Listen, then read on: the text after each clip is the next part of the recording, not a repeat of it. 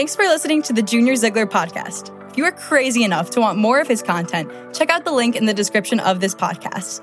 That link can get you to his book, his socials, and another podcast. Thanks for hitting play. Here's Junior. I bet you've experienced it. You've at least seen it.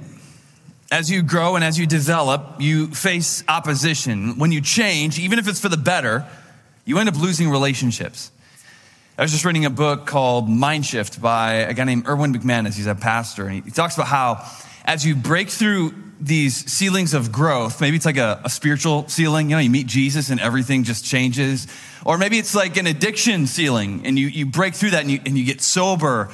Or maybe it's a business ceiling. You experience some significant growth within your business or a promotion and you're adding staff. As you break through these ceilings, you lose some relationships.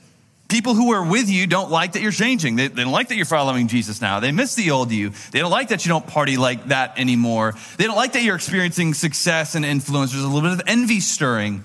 Anytime you grow and break through a ceiling, it always costs you. Growth invites opposition. This is true spiritually. This is true personally. This is true professionally. Like, to really go after the life that God has called you to live, there's going to be some hardship, some opposition, and some suffering. Welcome to the Bridge. We're just so encouraging around here, aren't we? It's true, though. It is true. And fascinatingly enough, it was very true of the early church. And what the early church did teaches us how to navigate those waters. I love this. Grab a Bible. We're in Acts chapter 4. Acts chapter 4 is page 911 in the Bibles in the chairs. Otherwise, a lot of people use their phones or tablets. You have the Bridge app. But Acts chapter 4 is where we're at. We've been in this series called The Story of Us, looking at the book of Acts. The book of Acts is one long narrative, really about the story of the church. It's our family history, so to speak. And so we've been taking it chapter by chapter. In a little bit, actually, we're going to slow it down and hit a chapter within a few weeks, just because we got some crazy stuff coming up. Love Acts chapter 4, though. Excited to jump into this with you. Let me pray. We'll get into it. God, we do thank you for your word. This is your word that we hold in our hands. And may you remind us of the weight of these words. Life-changing, life-giving. Your word is living and active. Father, I ask that during this time we humble ourselves and submit to what you have to say to us through these words. May we not fight off conviction, but may we be completely open to what you have. We pray this in Jesus' name. Amen. Well, as the lens of Scripture zooms into Acts chapter 4, we find ourselves in Jerusalem, specifically the Temple Mount, a guard post, more specifically, built into the northern wall of the Temple Mount. We open an old creaking wooden door and find a bunkhouse where temple guards can catch some much needed sleep between shifts. One yawns as he grabs his cloak off the wall hook and clears his throat as he wraps his sash belt around him. It's hard to sleep in here. It's not home, but also sharing a room with 5 other guys doesn't make for the best of sleep. He rubs his eyes, trying to mentally prepare for the day. He's just not quite sure what to expect. See, the temple courtyard has seen more activity here in the last 3 months than maybe ever. And so who knows what today will bring. Suddenly there's a knock at the old thick wooden door, and he again clears his throat and he answers it. The messenger, catching his breath, summons him quickly to the courtyard. See, the well-known beggar that everybody knows was just healed. And once again, people are crowding around.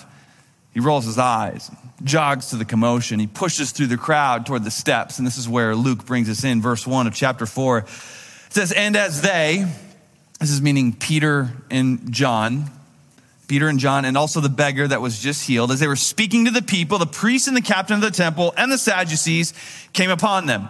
Now, this is where we can get really confused as we read scripture, because right away we meet 3 different groups and we have no idea who they are. So then we get a few more verses into the chapter and then we're just all confused. So let me quickly introduce you to these 3 groups here in verse 1. The priests here in verse 1 facilitate the temple worship. And you probably could have guessed that. Even if the Bible isn't your thing, it's like, yeah, can guess that priest work in the temple. The captain of the guard in verse 1 That's the captain of the temple. That's the guard. They were in charge of crowd control. Previously, they had tried to arrest Jesus, but they were unsuccessful.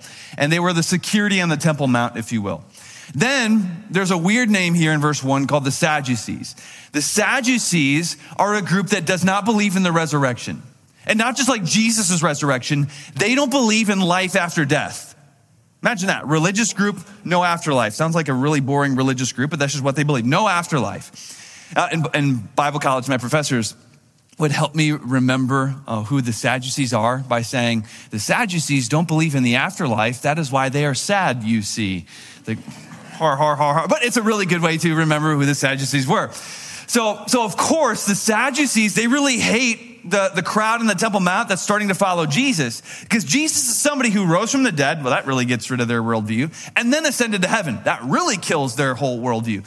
So the Sadducees are trying to put a kibosh on all of this. They grab security and they grab the priest, and that's where we come back in. Verse 3 says, and they arrested them, meaning Peter and John, put them in custody until the next day, for it was already evening. But and look at verse 4. Many of those who had heard the word believed, and the number of men came to about 5,000. So if you add in women and kids, we're well past 10,000 people. You talk about rapid, crazy growth. It was just a little while ago, it was 120 of them. That's a major ceiling of growth that the church has just broken through. And a breakthrough like that, you're talking over 10,000 people in Jerusalem. That shakes the very foundations of the city itself. And when there's growth like that, you can bet the enemy takes notice, and actually gives us our first point. Number 1 in your notes, expect opposition. Expect opposition. Winston Churchill said, you have any enemies? Good. It means you're doing something. When I was in the youth group, I had a youth leader, super good guy. I mean, legit guy. But I remember one time we were talking about just some hardship, and he had said, well, if God is wanting this, then he will remove all obstacles. It's like, sounds really nice, but where is that in Scripture? Because any heroes in Scripture faced massive obstacles. That was their story. That was their life. God called Moses to battle Pharaoh and then walk through a desert with a whole nation that complained the whole time. John the Baptist was beheaded. Most of the disciples were murdered. Paul spent much of his ministry in prison before then being murdered. Like, to really reach where God is calling you, meaning to bring light to darkness, that's living a story of opposition. Obedience often leads to opposition. Paul told Timothy that all who live a godly life will be persecuted. All who live a godly life will be persecuted. They will be opposed.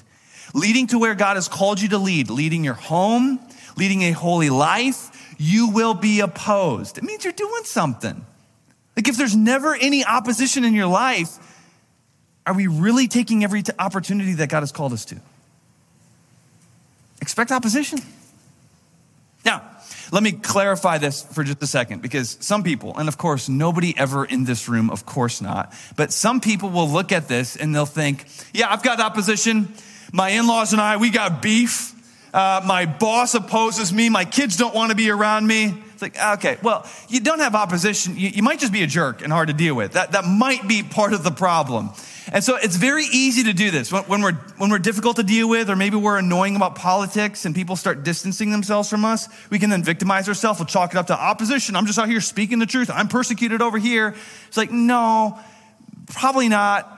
Could be that you're just suffering consequences of being opinionated, stubborn, and hard to be around. Like, we have to keep in mind, it was just a couple of chapters ago that Luke writes the early church had favor with all people. So the early church, they were people who were just easy to get along with. They were blessings to people around them. Notice, this is a big deal. Notice the opposition for the church starts when the church starts doing things in the name of Jesus. That's when the opposition starts. In fact, we're going to see in a little bit, Peter and John, when they go to trial, their first question they're asked is, whose name are you doing this in? Opposition comes when we further the name of Jesus. It's fascinating because the same is true today with our church. If you think about it, with the bridge, we do a food pantry. We never get any flack for doing a food pantry or feeding people. We never get any flack or opposition for fixing people's cars or hosting breakfasts for hurting single moms. We never get any opposition for raising money for clean water or sending kids in poverty to school. We don't get opposition for sending a team down to Honduras as we just prayed for. The Bridge, just like the early church in Acts and any other church, gets opposition when we spread the name of Jesus Christ. That is when that is the biblical opposition that believers are called to face. And so when we talk about like opposition in the workplace or opposition with family, we might be thinking, well, I don't know, Junior, I don't really have any. We get along great in my office. We get along just fine with the in-laws. That's great, and I hope that continues. But it should cause us to question, am I really spreading the name of Jesus Christ? Am I really bringing light into darkness? Because that's historically when there's pushback and opposition. And that's the opposition that we're talking about here in Acts chapter 4. So let's get back to the story. If you're anything like me, I'm a very visual person. So like maps really help me understand what's going on. Pictures really help me understand the flow of the story. And so let's come back into the story, but come back here with this picture as we just shown. Last week, we saw that the beggar at the beautiful gate was healed, and that would have happened right here. So that's where the beggar was healed. This stirs up the crowd. You think about it. Like we just saw a guy ever since we were kids, lying at this gate, begging for money. We've seen him, he was there for 40 years, every day, and now he's walking around the Temple Mount. So we're very curious, crowd gathers up, there's a big commotion. And it would have started at this gate right here. Well, Peter walks over to the steps of Solomon's porch with a newly healed beggar. And the beggar stands next to Peter, and Peter preaches to the crowd. That would have happened right over here at Solomon's porch. There would have been steps leading up to this little pavilion. So the confrontation here in verses 1-3 would have taken place on these steps right here. The temple guard arrests Peter and John. They take them into custody. They spend the night locked up, a night of little sleep, a night of a lot of nerves. Early in the morning, security then takes them likely to a room in the temple called the Chamber of Hewn Stone, which would have been this room right here. That's where the Sanhedrin meets. That's where the big wigs within Judaism would have met. And that's where Luke brings us into this story. Verse 5 says, on the next day, the rulers and the elders and the scribes gathered together in Jerusalem with Annas the high priest and Caiaphas and John and Alexander and all who were of the high priestly family. By the way, this is the room that they would have looked as they are gathered up. This is the room of hewn stone would have looked like. So this is, as Luke is naming some names here, that's would have been some of these names of these guys standing around. Now, you have to understand, this would have been so intimidating. Put yourself in the room for just a second. The shadows from the lit torches accentuate the rough hewn stone wall. 70 seats face you. Each of those faces are a celebrity, and they're not known for mercy. They hold your life in their hands. Just weeks ago, they sentenced your rabbi to death. Their facial expressions are as cold as the stone floor. Their questions are direct. You're tired from being up all night. Your empty stomach churns, triggering feelings of nausea. It's hard to think clearly right now. And you try to keep your legs from shaking and your voice from cracking. And this is when they ask, by what power or by what name did you do this? In other words, what are your credentials? That's a good first punch. Because remember, each of these faces that stare at them, each of these faces are highly educated people. They were top of their class throughout school. They were formally trained by well-known rabbis. They were the pride of their towns. When these guys walk through a marketplace, people turn and people whisper. People take notice. Hey, you know what that is, right? Peter and John stand there. Two former fishermen from nowhere, country bumpkins. They're not top of their class, from the bottom of the class. Trained by a rabbi who was executed. So this is a good first punch. Why don't you tell us your credentials? What gives you the power to stir up the Temple Mount? What name are you pushing? Most would cave in this moment. Most would backpedal. Most would shrink back. But someone greater than each of these faces resides in Peter and John, and they won't back down. Verse 8 says, then Peter, filled with the Holy Spirit, said to them, rulers of the people and elders, if we are being examined today concerning a good deed done to a crippled man, by what means this man has been healed, let it be known to all of you, to all the people of Israel, that by the name of Jesus Christ of Nazareth, whom you crucified, whom God raised from the dead, Notice that, there's Sadducees. By him, this man is standing before you all. I can't help but think the first part of this answer came from Jesus directly. It was just a couple of years ago, Jesus was being questioned by the religious leaders for healing on the Sabbath. And Jesus said, is it wrong to do a good deed on Sabbath? Here, Peter's just repeating what his rabbi taught him. I mean, you can see how Jesus really developed Peter. And Peter finishes by, you want the name? You want to know the name? The name is Jesus Christ is the name that we do this. The one you sentenced to death. But then you said, he did what you said nobody could do. Resurrected. That's the name. But you could have heard a pin drop in that stone room. But then Peter's not done. Verse 11, it says, this Jesus is the stone that was rejected by you, the builders, which has become the cornerstone. It's one of my favorite parts of Scripture. Verse 11 here, Peter is quoting from Psalm 118, but there's some often missed beauty in this. See, it's likely, and this is not well known, though it should be, but it's likely that the crucifixion of Jesus happened in an old rock quarry in Jerusalem. This rock quarry in Jerusalem was used to mine stone for the temple.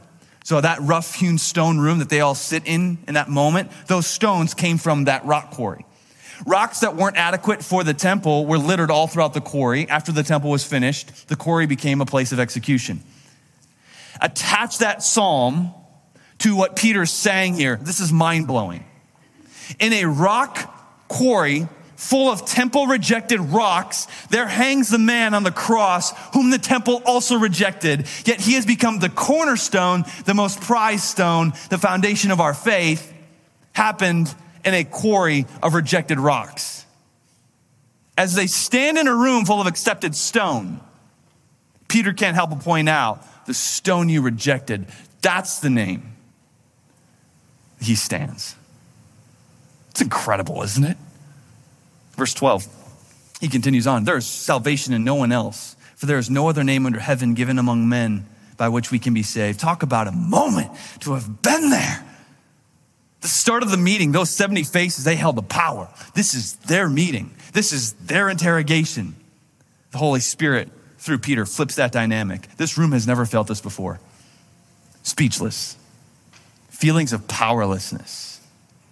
And I love verse 13. And when they saw the boldness of Peter and John and perceived that these were uneducated common men, they were astonished. And they recognized that they had been with Jesus. This is so encouraging. They recognized they had been with Jesus because they were just common men full of weakness. It was through their weakness, their lack of education, and their commonness that God's power shone through them. It reminds me of one of my favorite chapters in all of Scripture. 2 Corinthians 4 talks about how you and I, we are clay pots. Fragile, cracked, broken clay pots. And often we feel this in our bodies, right? As we get older. I don't know if you've been maybe getting up from the couch lately, just clay pots. We are very fragile and we're breaking and we're aging. But God is our treasure.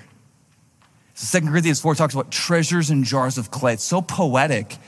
Cracked pottery. We're broken people, but there's treasure in these skin and bones. There's God in us. And that treasure glimmers and shines out the cracks of the broken jar. This is why God uses broken people, because his glory is displayed in our weakness. It's through the cracks of our facade that God's glory shines through. It's why God loves using broken people who know they are broken. You ever feel broken? Good. This is who God uses the most. And we're seeing it here. I love that. It's like, we could tell you've been with Jesus because you're common men, but you have power.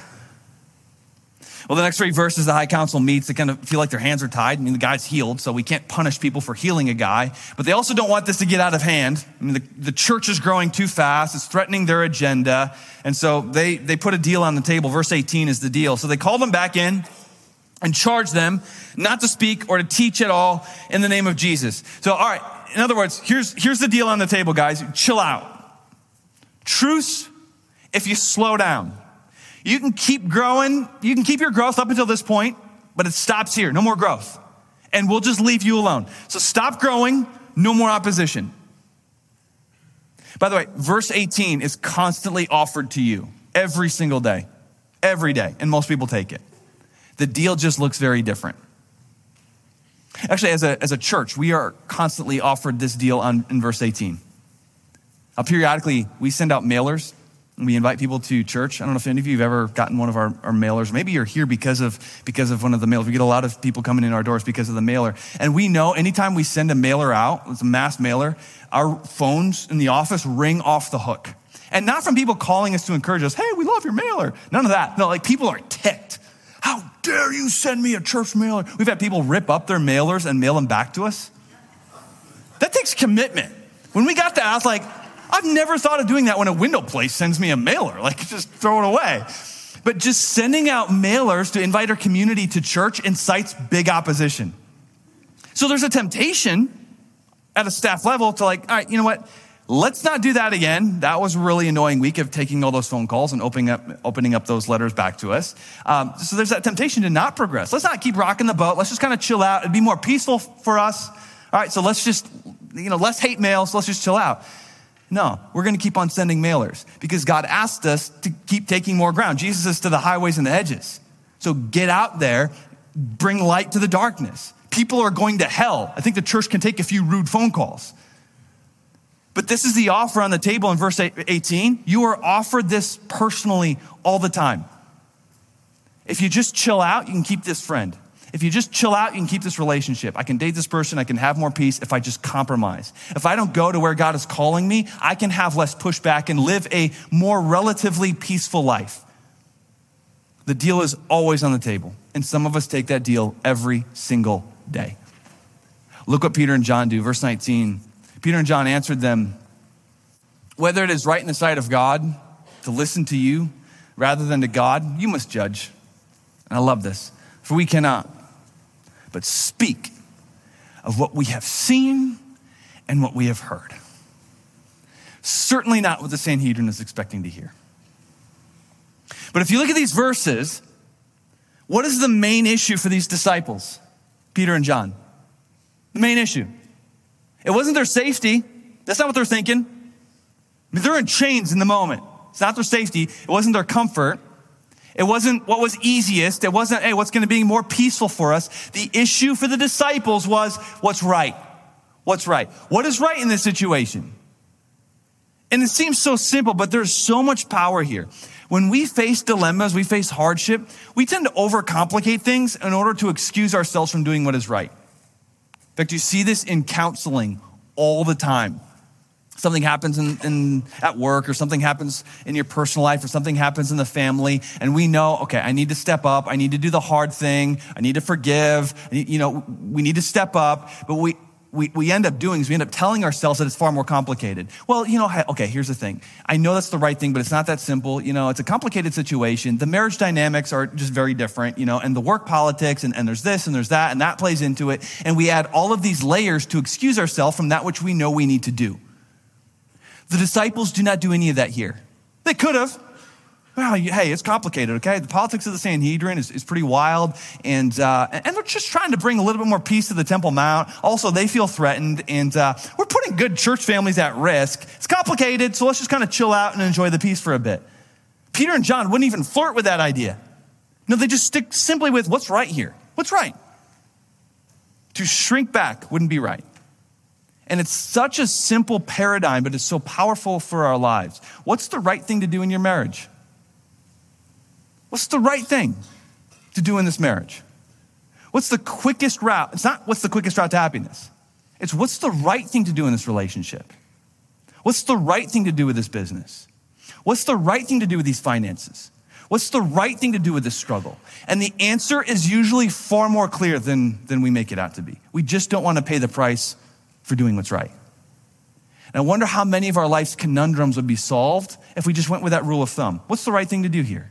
Even if it costs me, what's right?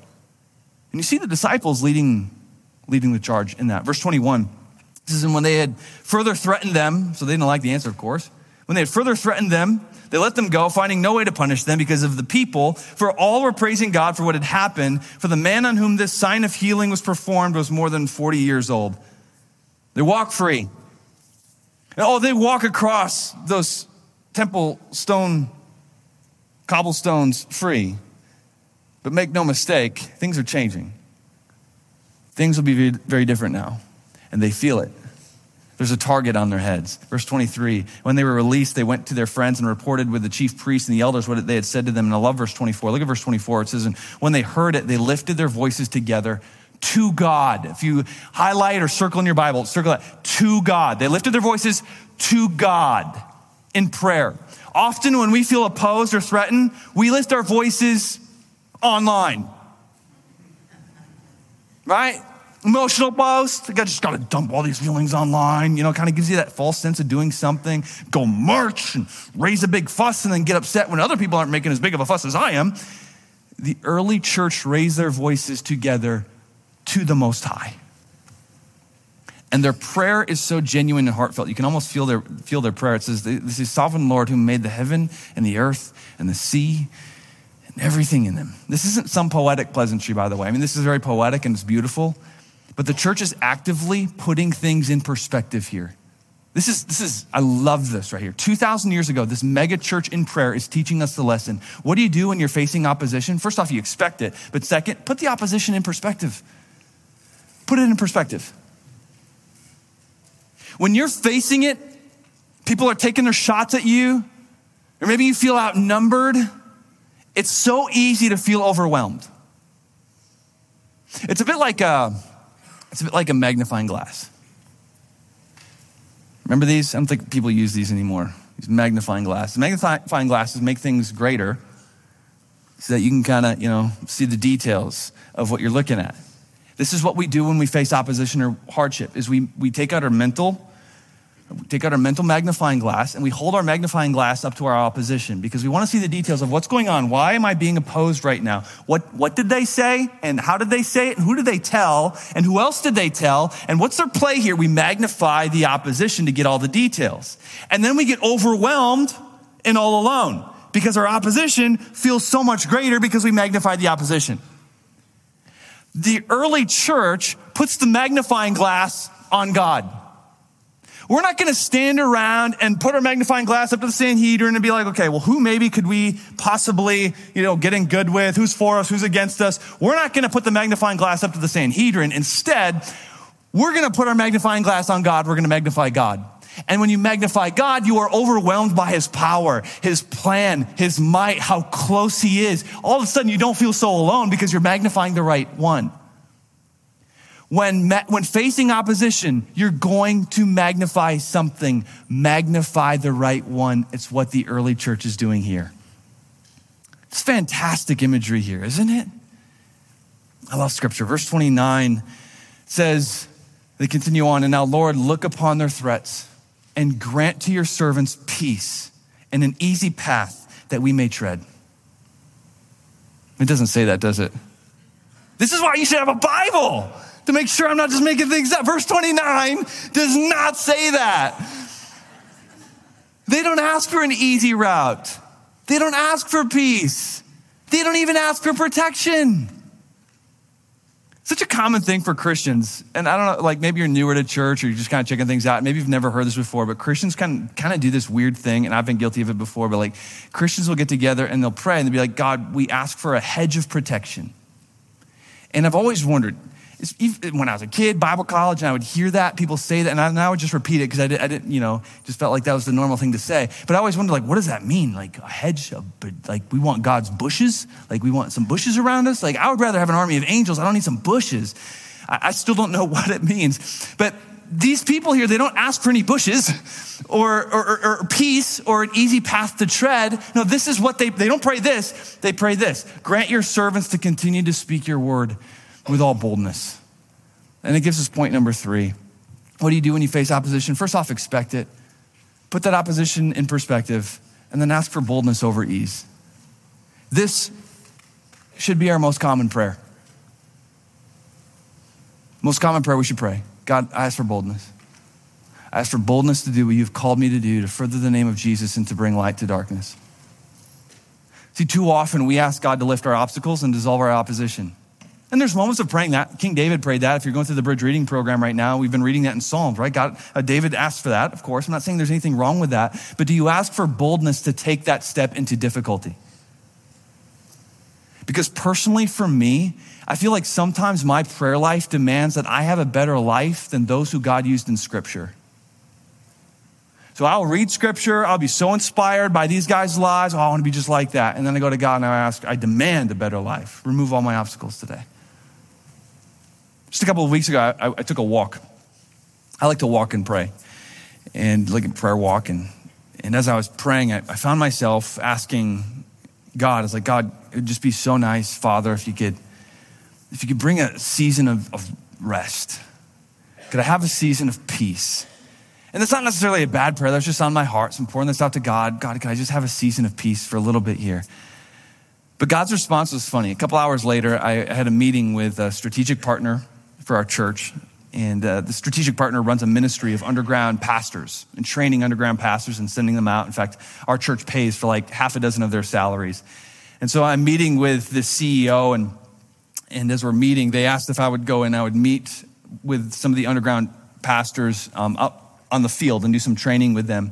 And I'd asked, okay, well, where do you want me to go? And they said, well, the meeting place would be this country that's going through a civil war. It's not a safe place for Christians, but they really need you to come and just encourage. And so I said to him, I said, man, I don't know, civil war, like the last trip you guys sent me on really kicked my butt. I don't know if I want to go. And he looked at me and he said, Junior, come on, bro.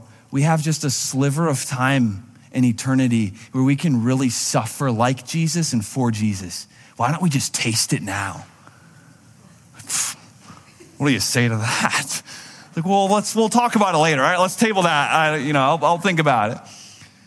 The next item on the agenda, our meeting started by talking about one of the guys who we support is in the most dangerous area in the world. He was the first Christian that he knows of in his country. Now he's pastoring a church.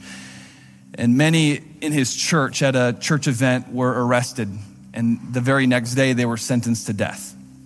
And so we were meeting about this pastor. And of course, like, I'm trying to figure out, like, can we help him out? Can we smuggle him and his family across the border? What can we do? Trying to get into the details of all that. And the CEO just stops me and he says, hold on a second. You need to listen to this voicemail that I got on my way to this meeting. I got a voicemail from this pastor. And the voicemail said, I'm not leaving. I'm going to the prison of my brothers tomorrow. They arrested my brothers because they want me. He said, if you see he's a man who lives around lions. He said, if you want a male lion, you go for the lioness and you go for the cubs, the male lion will show up. They're just trying to get me. So I'm going to the jail. And he finished his voicemail and said, whether I die or by miracle live, may God grant me the boldness to continue where he has called me to. Here's a man facing more opposition than I could ever imagine, literally walking to his death. And through that man's boldness and by miracle of God, we still don't understand it, he walked away with his brothers. Like that had never happened. I'm listening to this voicemail and I'm thinking, I just got done praying to God for a little breather for my cushy life. I walked away from that meeting feeling like I heard from God. And in a way, God was saying, like, what do you want a breather for, Junior? Come on, press on. Ask me for some boldness. You don't need more ease, you need boldness. And so often I don't aim to live a life that requires me to go to God and say, God, I need boldness here. Now I know God hasn't called us to walk toward our potential death and to die as martyrs, and we shouldn't feel guilty for that. That's not our calling. We shouldn't feel guilty about that. However, sometimes we will think, hear stories of this, and we'll think, okay, well, I would die for Jesus. That's great, and I believe you. But are you living for him? Like you're willing to suffer in the big ways, but what about all the little small ways that he calls you to every day? Are you suffering through purity as you date? Are you suffering as you do things the way that he's called you to do them? Are you suffering by forgiving those who hurt you? Like, yeah, your calling isn't to walk to your death, but your calling is to invite your neighbors to church and to suffer through the rejection of when they say no. Your calling is to season your conversation with family with the hope of Jesus and to be okay with them just disregarding it and thinking less of you. Your calling is to suffer in all the little small ways. Are you doing that? Each day is a call to die to yourself, to fight temptation with all you got, to live holy and to bring light to darkness. And when you do that effectively, When you bring light to darkness, when you do that effectively, you consider it an honor when you catch the attention of hell itself. Because you're living a life that stifles hell. Hell only really opposes real threats. So let's taste it. That's the calling. And so as Jesus followers, we should wake up in the morning and say, bring it on. Opposition is a sign that you're just being effective. Yeah, there's hardship, there's pain, there's hell. But regardless of the heat, the gates of hell don't stand a chance. Jesus said that. Gates of hell don't stand a chance. So we press on. And as we press on, we magnify the one who on a cross fought the fight in a rock quarry and finished the fight in an empty tomb. And we live from that victory. And we press forward and we press into that suffering. And we consider it an honor when we face that opposition. And so we ask ourselves, so what? As we always do, coming out of God's word. I mean, this is such a good narrative. Peter's preaching here and his reference to the rock quarry as they stand in the stone room. I mean, it's just such a great narrative. But how does this change our week this week? How does this change our calendar? How does this change our relationships? Thanks again for listening. Again, for more content, just scroll down to the podcast description and follow the link. Before we call it, would you be kind enough to share this podcast? It goes a long way. Blessings on you today. See you next time.